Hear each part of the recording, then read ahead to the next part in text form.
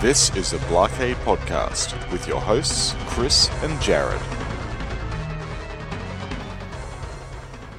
WizardAmusement.com, the site to visit for custom pinball shooter rods. Easy to install, totally unique. Mention Blockade Podcast for 10% off your order. WizardAmusement.com, sales, restoration, customization.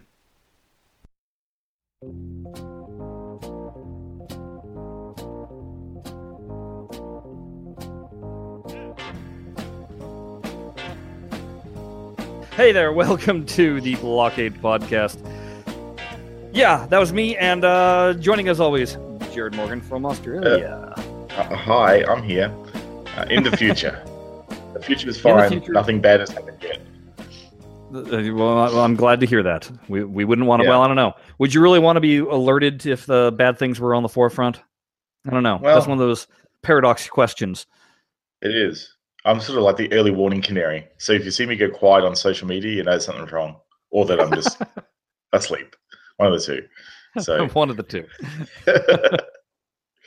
that's right. Fair enough. Yeah. So not really a good early warning canary dog is what I'm saying. So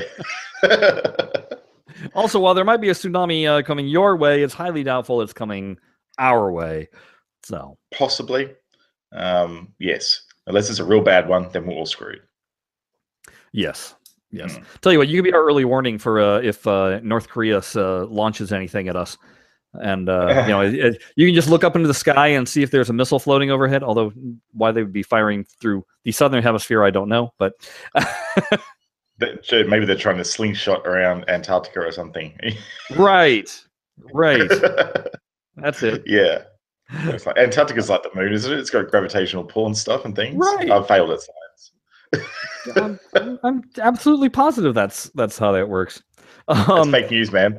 Fake news. Yeah. Hey, so I went and saw Fate of the Furious.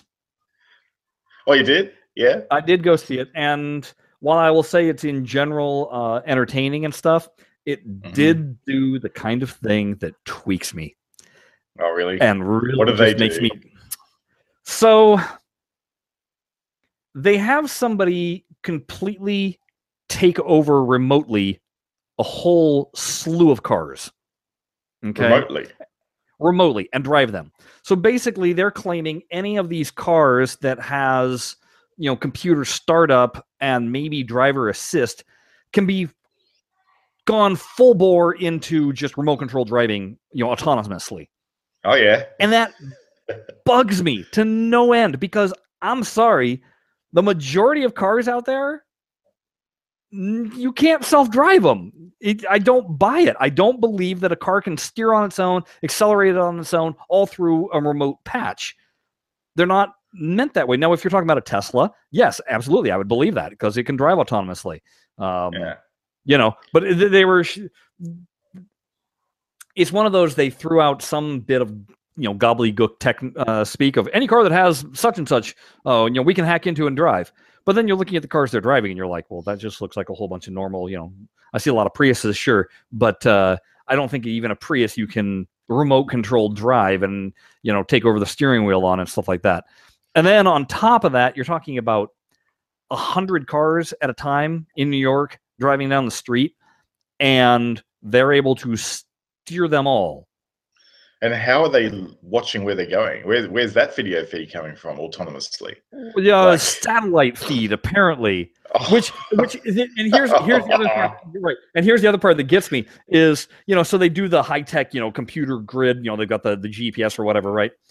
And it's showing little tiny version models of the cars, but they're like rendered models. I'm like, you know what? If you had to just put a triangle, I would have believed that.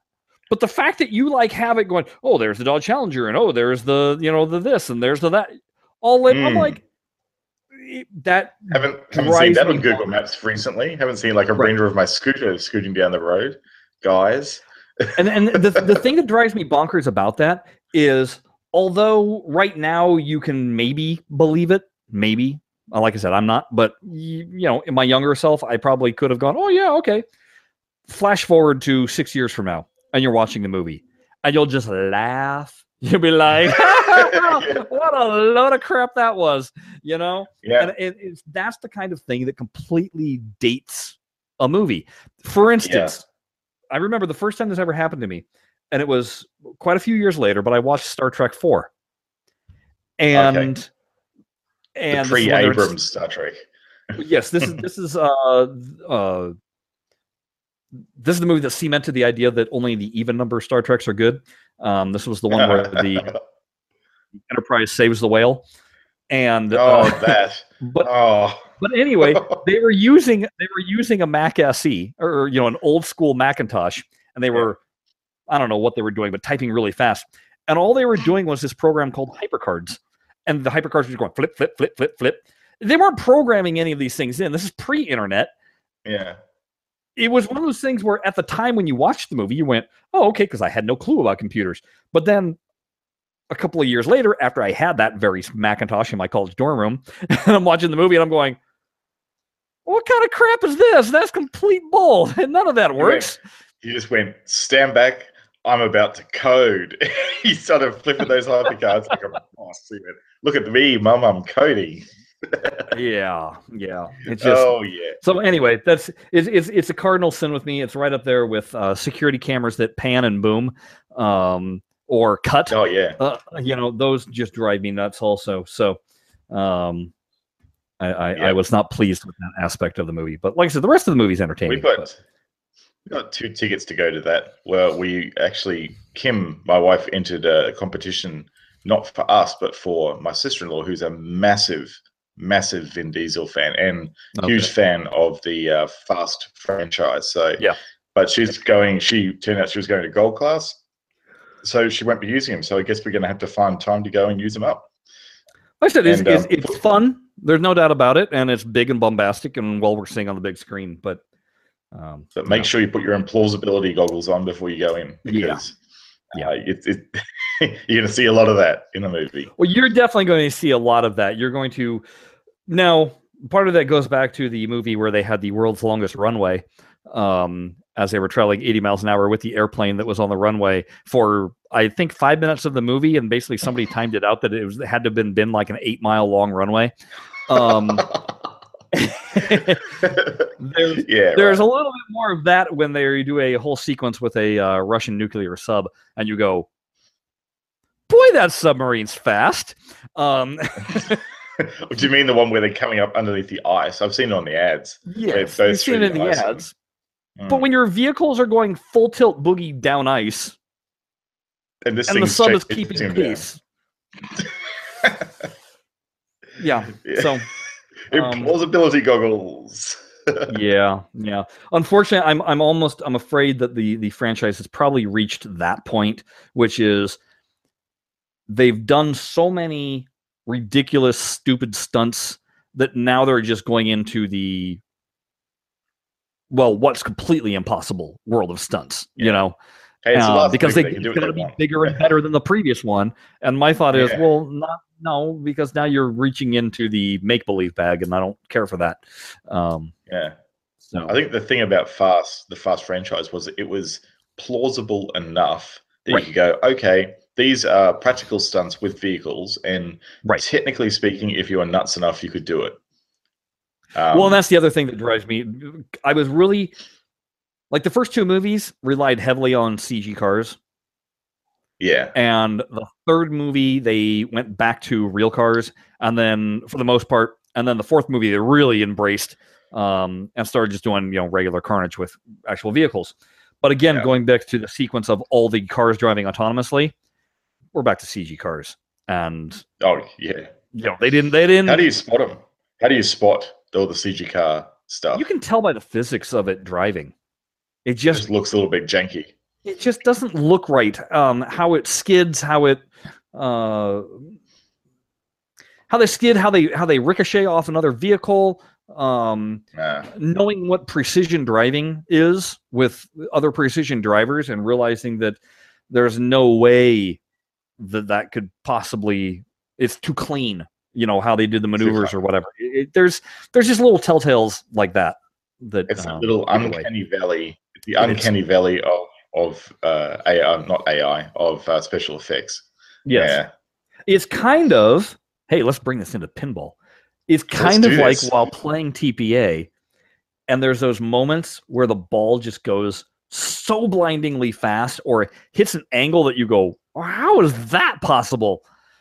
It doesn't happen often, but it happens enough to make sure that you're very much aware you're playing video pinball and not actual pinball.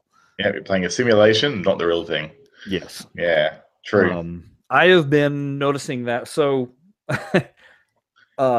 with me playing 8-Ball Deluxe at home, I decided I needed to knock off the wizard goals in TPA of 8-Ball Deluxe. So I've been playing a lot of that on TPA, and the physics model has never been more apparent for me. Right. Here's the thing that Farsight got right with 8-Ball Deluxe. Yes, it is a drain monster. Yeah. The outlanes are truly wicked, and so is the center drain. I mean, all three of them, your ball is going in there a lot, and off of janky bounces off the slingshots. If the ball goes anywhere near the top of the slingshot, you're like, yeah, danger.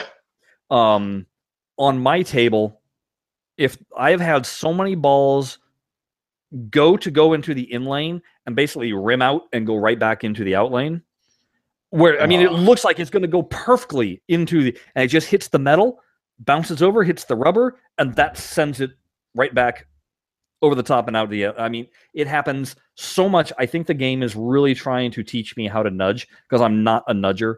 And it's nudge training. You have to nudge. You can't just sit there content and wait for it to go because it's going to go down out the out lane. Whereas on TPA, it's a little more forgiving in that aspect. If it goes in the in lane, it's going to stay in the in lane. I've only had a few times where it's rimmed out. But what doesn't happen on the real table that has been happening on TPA a lot is, man, there are moments when that ball just like somebody kicked in the nitrous and it's like it blasts all over the place. TPA. Yes. Yeah. I've had one where it bounced, like I was flipping with my left flipper, flipped too late, so it shoots up the in lane on the right hand side, goes all the way up, bounces on the piece that's right there for the 8-ball lane, ricochets up the 8-ball lane, hits the 8-ball target, and then drops back down. And I'm like, no, there's not enough force. Physically impossible. It is never going to happen. What usually happens in that instance, when I have had the ball go up the from the flipper and go all the way up the in lane, is it goes out the. It'll roll out. Yeah, it goes. It just gets enough momentum to get up that high, up the apex, and then takes its momentum over just a little bit and drops back down with the spin. In most cases, what would probably happen, it would probably just rattle around at the top of the in lane, and then just roll back down again. In most cases, it would never act like it had just been flipped all the way up the table, like you were describing. Yeah, I have a lot of shots where the ball is kind of just moseying around. Just floaty. It's taking up sweet time and going. And that's not to say that the game becomes easier that way either. Like I said, usually in those slow floaty moments, I go, here comes the drain, because it's a moment of dread, isn't it? Oh my God. I'm telling you, center drain city. I get so many center drains from the pop bumpers. Oh yeah. And it's basically, so you got the 3 pop bumpers. You got the one on the lower and then 2 on the upper. And it's when it hits the upper right into the, I guess you'd call them slingshots up there. It's kind of a half circle of slingshots on the right-hand side that the ball can bounce between.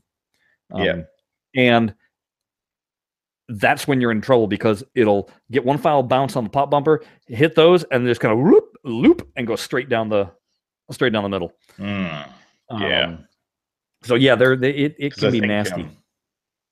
I think all those things you're calling slingshots up there are just the ones with little. They've got leaf switches on them, don't they? So they detect when they've been hit. Yes, they're passive slings, passive slings, I guess. Yeah. Yes. But yeah, you're right. Those are interesting too. And I've seen, not necessarily in 8-ball, but in other games, where a ball just gets stuck and slamming up against the one of those rubbers and back onto the pop bumper, so it just racks up the points. Oh, yeah, I don't think it's actually for a good 5 seconds. She's going ba ba ba ba ba ba ba ba ba ba ba ba ba ba ba, Yeah. and then it comes. Yeah, I love that. That's yeah, it's a great cool sound when it does that. Fantastic Yeah. sound. Yeah, it's cool. So we'll have to see what happens once I put new rubber and wax to playfield. How it plays after I think that. that will be the very interesting thing to see how it behaves after that. Because you've got to remember that in TPA, it's basically they try and emulate factory fresh. So for you to do that on your 8-ball, you'd need to rebuild all the flippers. You'd need to. I don't need to rebuild the flippers. They're strong. Are they good? Like, there's no play in them or anything like that? Like, no. There's no ovaling out of the linkages or anything like that? No. Okay, that's good. That's fine then. They're basically okay. Yeah.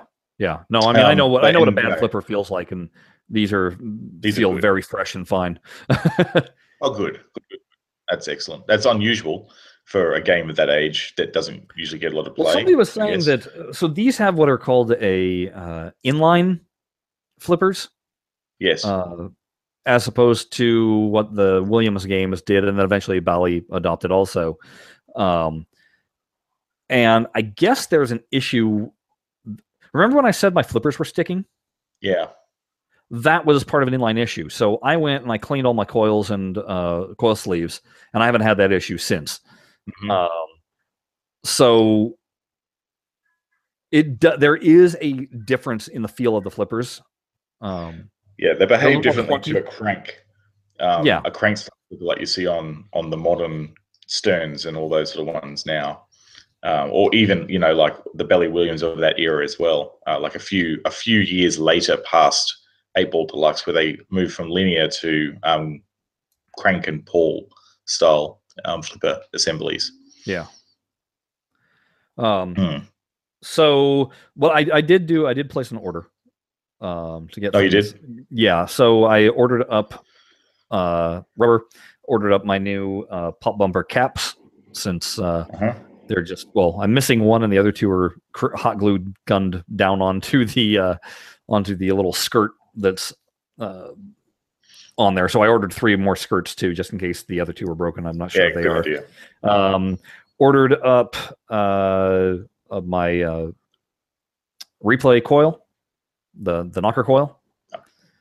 Yeah. And then I also found on eBay. So I'll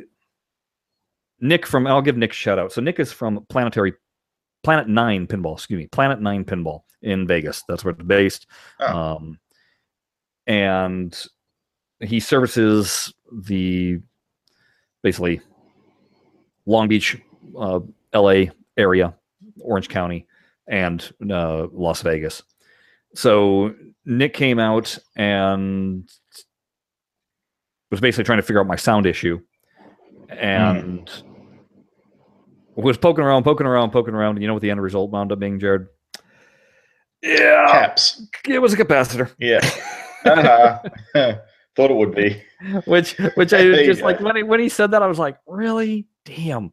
Now all these people are just gonna be like, told you so. Yep. Well, the weird thing was, I mean, he checked the voltage on everything, caps and everything, and everything was looking fine. And what was happening was he would ground to the cabinet, and all of a sudden we'd be getting sound. The second he removed the ground, we would lose sound. Or he would remove the ground and then power up repower up the machine, and then we wouldn't have sound again. And so he at first thought it was something to do with the grounding, and then he kind of went, well, maybe it's just that he identified which chip would be responsible for it, and he's like, but the chip is good. He goes, maybe it's just not getting enough power to hold, to boot up, you might say.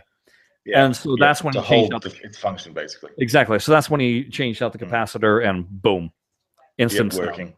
So he got that's an interesting path for troubleshooting, though, isn't it? That's an interesting path, the way he found out that that's how it was. Because I would have thought if I managed to ground it out and got power and actually got the sound, I thought, oh, it's definitely a grounding issue. I've got problems with the ground between the boards. Yeah. But no, it was actually just the caps. Which was funny because he was like, he had momentarily said, he's like, I'm gonna have to take the board with me and reflow some things, and you really didn't want to do that. And so that's when he was like, I'll just try this and change out the cap, and yep, that did it. So job's done. That worked. He wound up changing a resistor and one more cap on my the motherboard. Yeah. And then he was hoping that he had the correct chip for the lamp driver, that because I have those lamps that aren't working. Yeah. And he didn't have it, so I ordered one up on eBay from China. Yep. So I'm waiting for that to show up. And then the other thing that I ordered off of eBay was the metal bell standoff bells that I was talking about last time, I believe. Mm-hmm. When I was on the phone with Pinball Resource and I asked about the bells, he just pretty much went, "Nope, you're not going to find those anywhere. Nobody's making them. They're not available." Okay. Right. And he's like, you have to salvage them off of something else. So I went, okay, fine. So I went to eBay. I typed in pinball plastics, and all of a sudden up popped this one from Bobby Orr Power Play, I think it is, or it's a hockey themed Bally from 1980, I think, 79 or 80. But I went, ooh, that's going to have the exact same bells that I need. Sure enough, there was this plastic piece that had 8 bells on it. And I did the math for what Marco Specialties was charging, because they have the bells listed. They just say out of stock, and they were charging $250 a bell. And I added up what this person was asking on eBay, and I went, you know what? I'm getting a bargain. Let's get it. I was like, because I need 2 bells. Yeah. I wanted to have extras in case, just for whatever reason. But so now I have 8 bells. And I just removed them this morning from the piece of plastic, and it was super easy, so much easier than I expected. All you do, it was interesting. All I did, and I got this from somebody on Pinside, was you just hold a lighter underneath the bell for about 5 seconds. Just enough to melt the plastic. Just enough to, basically, you're not even melting the plastic, you're warming up the bell is all you're doing. And then I took a pair of pliers and just kind of wiggled it out, and boop, out it popped. Out it comes. Then you just go do the same thing when you put it back into your plastics. Yep. That's all, which I'm getting cut this week. Awesome. So that'll be taken care of. So once I get the plastics and the rubber, I'm very tempted to change out all of my colored finned posts because they're all faded blue. And I want the regular blue, but I'm kind of debating if I want to do that right now or not. But anyway, I'm going to strip the entire playfield, depopulate it, wax the heck out of it. Are you going to try that Mylar restoration product that you were talking about last week? No, you know what? I'm not. At the most, I may, and I don't even know if I need to. I was going to say I may get some Novus 2. I don't own any of the Novus stuff. But they said that that's mainly a cleaner, which I have a can of naphtha that will also clean. So I'm probably just going to use the naphtha and clean, and then throw the wax down. I got this stuff. I think I was talking a couple of episodes ago about what I use if I ever do clean pinballs, and that is just like aerosol furniture polish. Yeah, we call it Mr. Sheen down here. I don't know if that brand carries over to the US, but it's just I just get it from the supermarket. It's super cheap, and it's basically a wax. It has like a waxy sort of residue that gets left on the furniture. It's great, and it's cheap. Yeah, it was interesting. There was a debate that I started reading about whether or not to use mill wax. And I guess mill wax has silicone in it. And therefore, once you put silicone on a table, good luck getting silicone off the table. Right. And so it's not doing what wax does, which is fills in the valleys and makes a flat surface. It's just acting as a lubricant. Okay. So it's not filling in any of the micro impressions on the table. It's just making them really, really slick. For the ball. So, and somebody was saying that it's not the greatest stuff for Mylar either, because if you get any underneath the Mylar, you'll start peeling up the Mylar. Oh, yeah, okay. That's not good. So anyway, that's what's going to happen with that. There is news on my Fire of Power, Jared. Oh, what have you been doing to that thing? Did I mention last time that I completely depopulated the underside? No, I did see it on Twitter though. that you slid off the whole harness. Yeah. So I took Easy, right? I took the playfield to Lee. The one guy, Tim Moyer, had basically told me, "Hey, you know what? Save yourself the headache of with clear coating. Just depopulate the bottom." He saw the fear in my eyes. He said, "Don't worry about it. It comes off. All the wires all have a memory to them. Just slide everything over to a piece of cardboard." Oh, okay, sure, no problem. And so I went about unscrewing everything, and then went about pulling the 142 staples that held in all of the ground cable, which was very difficult because it's all flush with the wood. So I took a little tiny brad and was having to pound underneath to kind of pry up the staple, and then grab my pliers and pull them out. Yeah, that was a real treat. Next time, get staple removers and just go and just go. No, along. I tried that. I couldn't get because there's so much cabling around, you couldn't get a grip to get in there. And then B, like I said, it was flush with the wood. There was no gouging into the wood to get it. And some of these, they were so close to wires, other wires, that you wouldn't have dared to risk it anyway. Fair enough. But so I then, when I went to pick up the whole wire harness and transfer it over to the cardboard, and in my mind I was like, you know what? I'll just do a clean slide over, and then I'll screw the main harness into the cardboard, and then everything will be peachy keen, right? I went to go do the first slide, and the whole thing just basically felt like spaghetti in your hands. Just went. I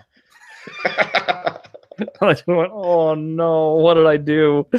This seems like a terrible, terrible mistake. So did you sort of go, I'm doing this for the people who aren't watching the podcast at the moment. So you had like, this is your cardboard, this is your playfield, you went like that, and then just went and slid it over? Somewhat like that, yes. I still had a couple of pieces. Sort of like yeah, there was a couple of pieces that didn't want to go, and then you kind of realize that, I still have a staple here, and then you pound that out, and then you're kind of, and then you start to move, and something hooks on something else and kind of folds under it on itself. So it's living on a piece of cardboard now. I'm not worried about it. I'm not concerning myself with it. It's basically like a transplant victim, isn't it? Like it's like the organs are in a ice-filled bucket, and they're just waiting to be transplanted back onto the playfield again. But so I did that. I wound up repainting the bottom of the playfield. It's now a nice bright gray. I went to Lowe's and was like, "Where's your cast-off paint?" And they had a little container of cast-off paint for $1.25 that happened to be gray. And I went like, "I don't care if it's the same gray or not. This is what we're using." That looks about right. That looks about right. I literally pulled off everything. Pulled off the little T-screws, and I just got a roller and did that. It's all peachy, and job's done. Now you just need to get that same roller and just do it to the top of the playfield. Top of the playfield with the roller? Yeah. What are you talking about? I'm just trolling.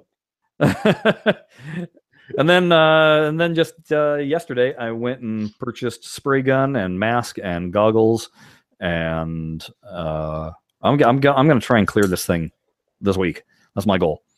This week, it's going to happen. This week, it's happening. I'm going to try and make it happen this week. So I went on to Pinside, resurrected my thread from 3.5 years ago, which was funny because Pinside doesn't let you do that. They basically go, "This is a terribly old thread. Do you really want to do this?" And in order to do it, I had to authorize myself or something like that. I don't know. It was weird, but it's done. It is that. So that the concept of archive threads, I guess, which is kind of good. We probably would be good to have that on Pinball Arcade fans in some respect. Yeah, because then we wouldn't have to go back. I remember in my early days of being an enthusiastic mod, I used to go back through and close off threads and maintain them and do all that sort of thing. Yeah, it's just too onerous to do. Yeah. So having an active and then having to physically make you think, yes, I do actually want to comment on this thread because it will add value. That's a good thing. It is, because they were like, "You sure you don't want to just start a new thread?" Yeah. But I kind of was like, you know what? I've got all the other information, and this is kind of, rather than start a new thread and go, "So I started this 3.5 years ago, and go look it up if you want to see the pictures from then. I was like, screw it. I'm just gonna. I'd like it all in one thread, and there you go. Yeah. So that is my good. plan, though. That I need to find out what PSI this clear coat sprays at, and I need to do a test to make sure that my air compressor doesn't kick in mid spray. Because the recommended is to have a 30-gallon air compressor tank. Yeah, right. I have an 8-gallon air compressor tank, which I think is going to be just enough to do one complete coating on the table without the air compressor kicking in. Exactly. Yeah. So we'll see. I don't know. I gotta. That'll be another adventure into Pinside to find out what I'm doing. But follow me on Twitter at Shut Your Traps, and I've been posting photos of what I've been doing, so everybody would be able to see that. I've been having them have the Blockade account at Blockade has also been retweeting. For those of you that don't want to follow me, want to follow Blockade, hey, I understand. Yeah. Let's shift over to Farsight a little bit here, and talk about the newsletter just came out today. And within the newsletter, it mentions that yes, Paragon is going to be the next table, but specifically says we are proud to announce that we'll be kicking off Season 7 next month with the fan-selected Paragon. Now, yes, the newsletter has come out here at the 29th of April. So I'm curious to know, does that for sure guarantee that we're seeing Paragon at the end of May? Or is it one of those things that we may not see Paragon until June? I don't know. I'm pretty confident that it will be May, because you have a look directly under the flyer. It says coming May 2017 under the flyer of Belly Paragon. It's in small font. Just underneath. Yes, I did not see that originally. Yeah, so they do. I reckon it will be May, which would sort of keep in line with what they promised with the month of bug fixes for April. So I'm pretty confident that we'll see it in May. They also have listed that Ghostbusters will be coming soon for Stern Pinball Arcade. They posted a couple of pictures, and I'm trying to figure out, does that look like the Pro model or the Premium model? That's LE. That is the LE. Premium or LE. It'll be Premium probably, because it's got the subterranean ramp, and it's got the crossover ramp, which isn't on the Pro, because I know I've been playing it. Okay. So that's definitely the Premium. Okay, good to know. Good to know. So that'll be coming. I was going to say, for the record, that is what Stern Pinball are going to be doing. There won't be any Pro models in the game. It'll always be Premium. It will always be Premium. Yep. Okay. Yeah. So there's that. Currently, there is a head-to-head beta going on. If you want to be a part of that beta, there are ways that you can ask and get in on it. But I will say this: pretty much it's been every Wednesday at 11 a.m. Pacific so far that they've been testing this, but it kind of shifts. Sometimes it's on Tuesday. Anyway, what people are doing, there is a website set up for discussing live on a headset. Everybody gets on a headset and then plays the beta of head-to-head. And that way, and Farsight's on there with us. So that way, if there's any bugs that are happening with there, or any problems, you can immediately voice it. And the one guy, Steve, was the one that's been dealing with it. He would sometimes bust open the code right then and there and start making changes, whether because he was trying something out or go, oh, I know why that's happening, and then tweaking it that way. So the important thing is, though, to have players there. So if you've been invited to the beta, please do everything you can to be a part of it. If you want to be a part of the beta, like I said, there's ways and there's people that you can ask. And then you can be part of the beta and help out on Steam getting the head-to-head shaped up and going in the right direction, because they've been doing a lot of work on that. So for those people who want in but don't know how, should they contact you? Well, there is, if you go to the TPA fans website, right there in the splash page with articles, there is a mention of it. And if you follow enough links in there, you will find the code. Okay. Oh, so there's actually a code you got to enter. Yes, there's a beta code that you will have to enter. But Okay. those are the people that are responsible for handing out the beta. I made the mistake of tweeting out the beta code because I wanted a whole bunch of players, and about 10 minutes later, I got a message from Farsight going, "Can you please delete that tweet?" So Right. Okay. So they want people to test the beta, just not the whole internet. Exactly, not the whole internet. Is the code that sort of thing that gives you more entitlements that you would normally have if you just went for a Steam beta? Only good for the head-to-head. However, what it does is it opens up all of TPA that has this, and this is where I've been able to play the new tuning that's gone into Mature and stuff, which isn't in the regular game yet. They have not implemented that into the regular game yet. So, right. So this isn't implemented into the regular beta Steam channel. So this is like a third Steam channel, right? Okay. Correct. But that's the thing that's been going on. But within the newsletter, though, they also brought up a whole bunch of other listings for bug fixes. Basically, what they've been doing this past month. We're talking about like right off the bat, 17 new challenges for seasons 2 through 6. Added the reset high score button to the local high score screen. So I mean, it's all manner of different fixes. That's been mobile for a while. The reset high scores thing, and it's dangerous. Because you can accidentally hit it and zero out your height scores for that table. It's good if you want to start play random button loading tables that don't exist. Yeah, that's interesting. Replace several generic sounds used on older tables. We mentioned that a lot of the season 1 and 2 tables are getting the majority of these fixes thrown in. Now, on that point, the several generic sounds used on an older table, that is specifically relating to the farting saucer. So the farting saucer is gone. Finally, after 6 seasons or so, it is gone and banished and will never make its way back into the game again. I'd love to hear the replacement. Yeah.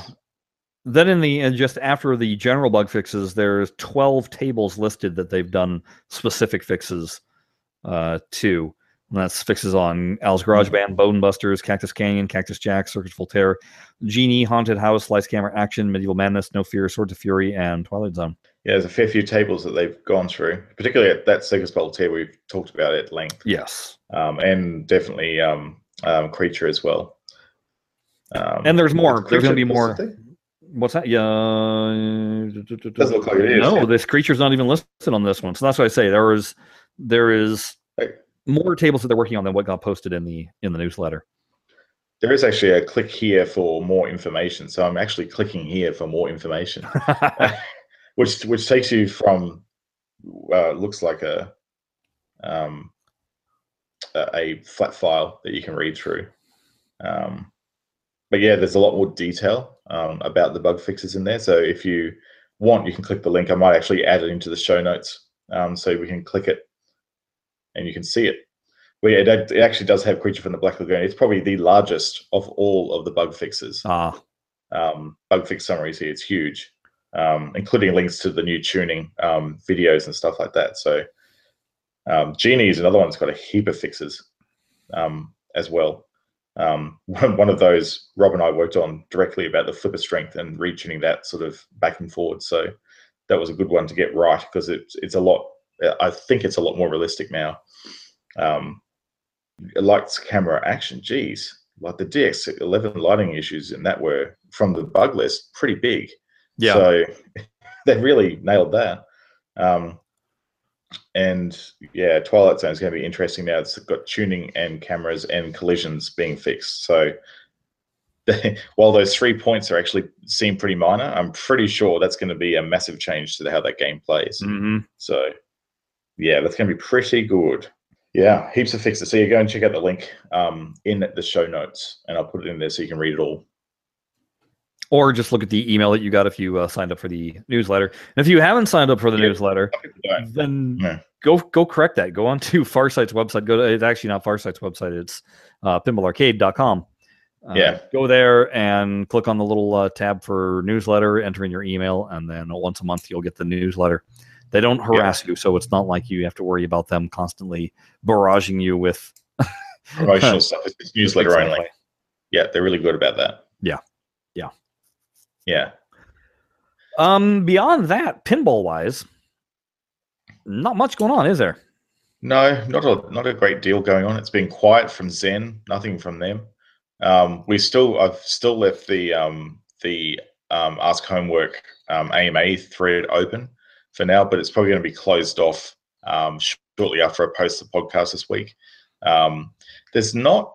I'll say that I was expecting more questions than we've got in there at the moment. So there's not a huge amount of action on there. So I wonder if that could mean two things. Everyone kind of knows what's going on, or the interest level for it has actually dropped off a little bit now. Or the other thing is that they may actually be getting all the answers to their questions in through other means, like maybe the Steam forum is actually more active than I can see, because I don't have a Steam account, so Yeah. I don't know. So yeah, for whatever reason, we will still send the questions over to Zolt and do a quick follow-up with him on the questions. But if you haven't yet done the survey, or you've got some burning questions, go ahead and complete it. Links are in the show notes. And we also wanted to just mention once again, May 20th, which is a Saturday in the Northern Hemisphere and a Sunday in the Southern Hemisphere. That is the date that we're going to be recording our 100th podcast episode, and we would really love people to join us live while we record it and participate in the comment section while we're recording. We've talked to a few people already that are going to be joining us live for that event, and we're hoping to have some other surprises to go along with it. That's when we'll be doing the answers that we get from Zolt regarding the AMA homework questions. Yep. And I believe we're working on having Farsight. Might wind up being a pre-taped segment, but I'm not quite sure.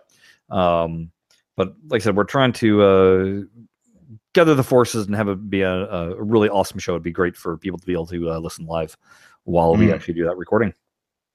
Yeah, for sure. So mark it on your calendar, folks. May 20th. I think that is it for me.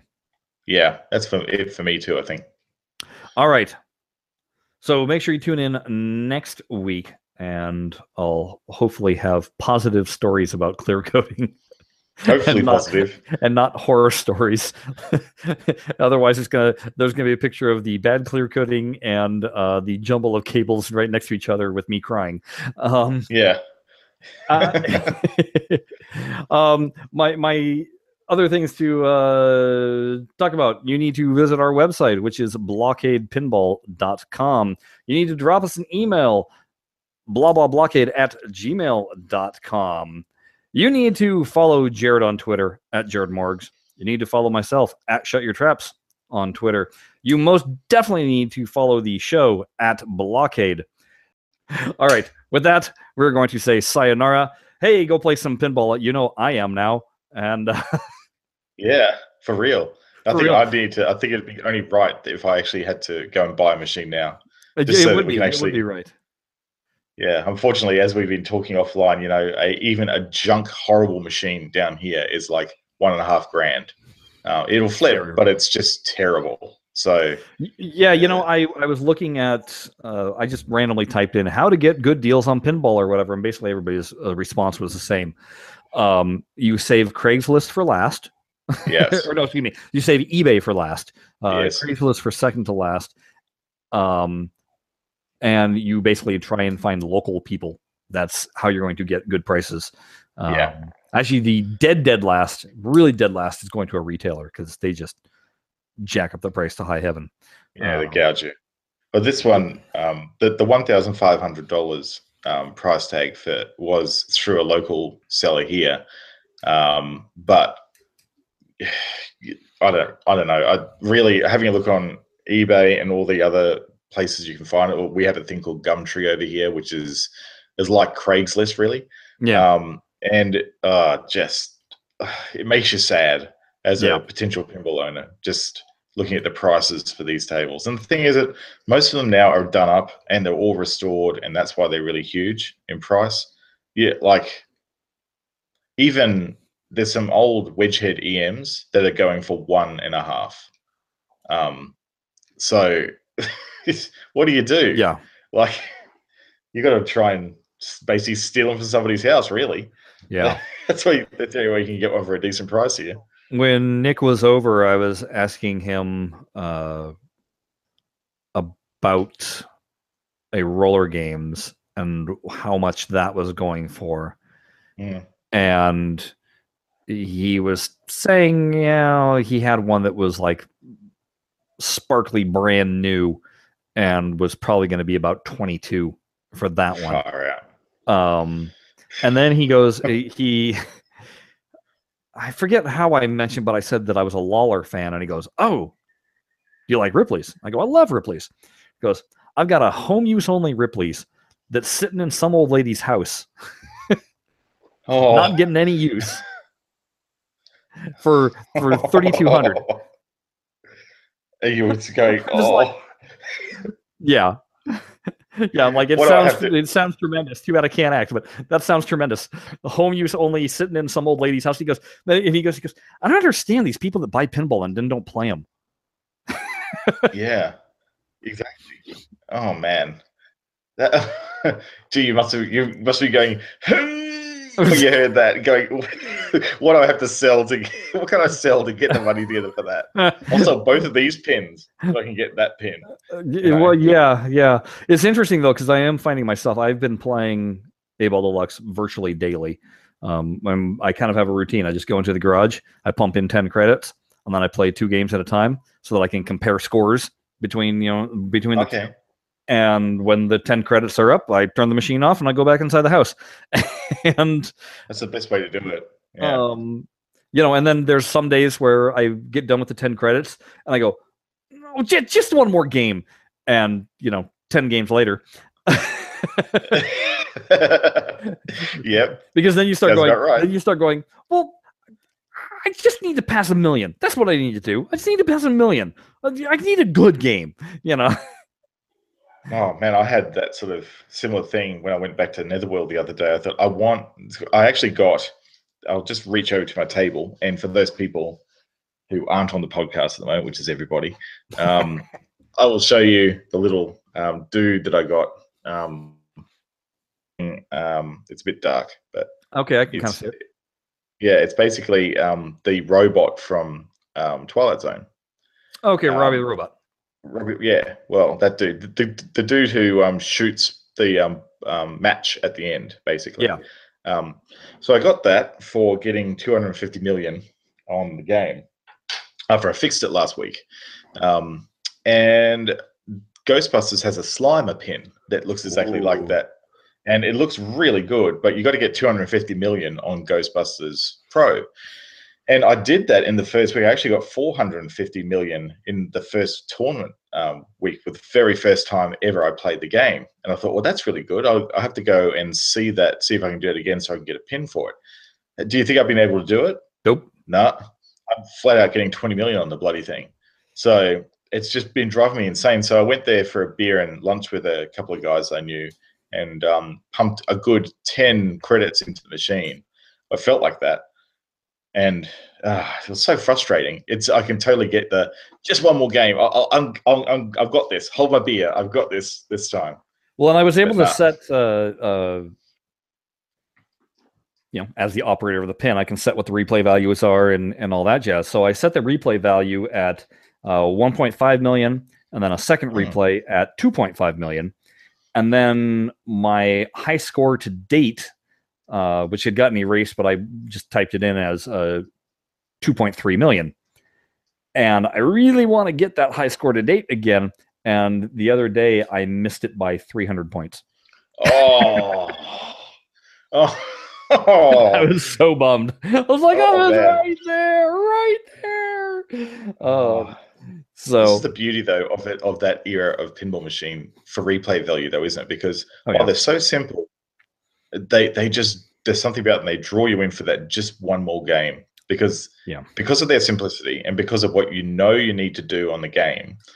It's a mind battle because you go, I know that if I do this, this, and this, I'll be able to get that score. Yeah. But if for whatever reason you're just not able to do it, it drives you insane, and you have to have another game. Yep. Yeah, it's great. That's how we like it. That's what it is. Yeah. Okay, well, boy, that was a bonus segment. All right, folks, we're going to leave now. Okay, thanks, bye. Bye-bye. WizardAmusement.com, the West Coast leader in classic pinball. Makers of custom pinball shooter rods to buyer specifications. Swap out your standard ball plunger with something themed to your specific table. Installs in less than 5 minutes with no custom tools. Even if you don't own a table, looks great as a pinball memento to admire. Prices start at $39, but mention Blockade Podcast to receive 10% off your order. WizardAmusement.com. Sales, restoration, customization. Don't forget to leave a review on iTunes or your favorite podcast hosting service that Blockade is delivered to. We can't improve unless you tell us how. Now stop listening and play some pinball. And then there's the little issue of my son, who has discovered how to. All right. He has discovered how to post to YouTube, and he has been making videos with some of his toys. And hey, buddy, what's your channel called? What do they look up? Mason Freebus. Just look up Mason Freebus on YouTube. Same as Chris. Yeah, it's the same last name as me. How go figure. And and you'll see a bunch of his videos, and I'll warn you, they can cause nausea because they're shaky cam. And also join my Clash Royale clan. Oh yeah, and he also wants you to join his Clash Royale clan. Anybody that's playing, he is the Hungry Sharks is the name of his clan. Hungry Sharks. That's with a Z, not with an S. So he's trying to build up his clan. I was in his clan, and then I left his clan because I had Clash Royale. Yeah. All right, that gets him out of my hair for right now because he's been bugging me the entire podcast, holding up messages saying, please announce this. So there you go. Be kind to an 11-year-old, won't you, folks? Yeah.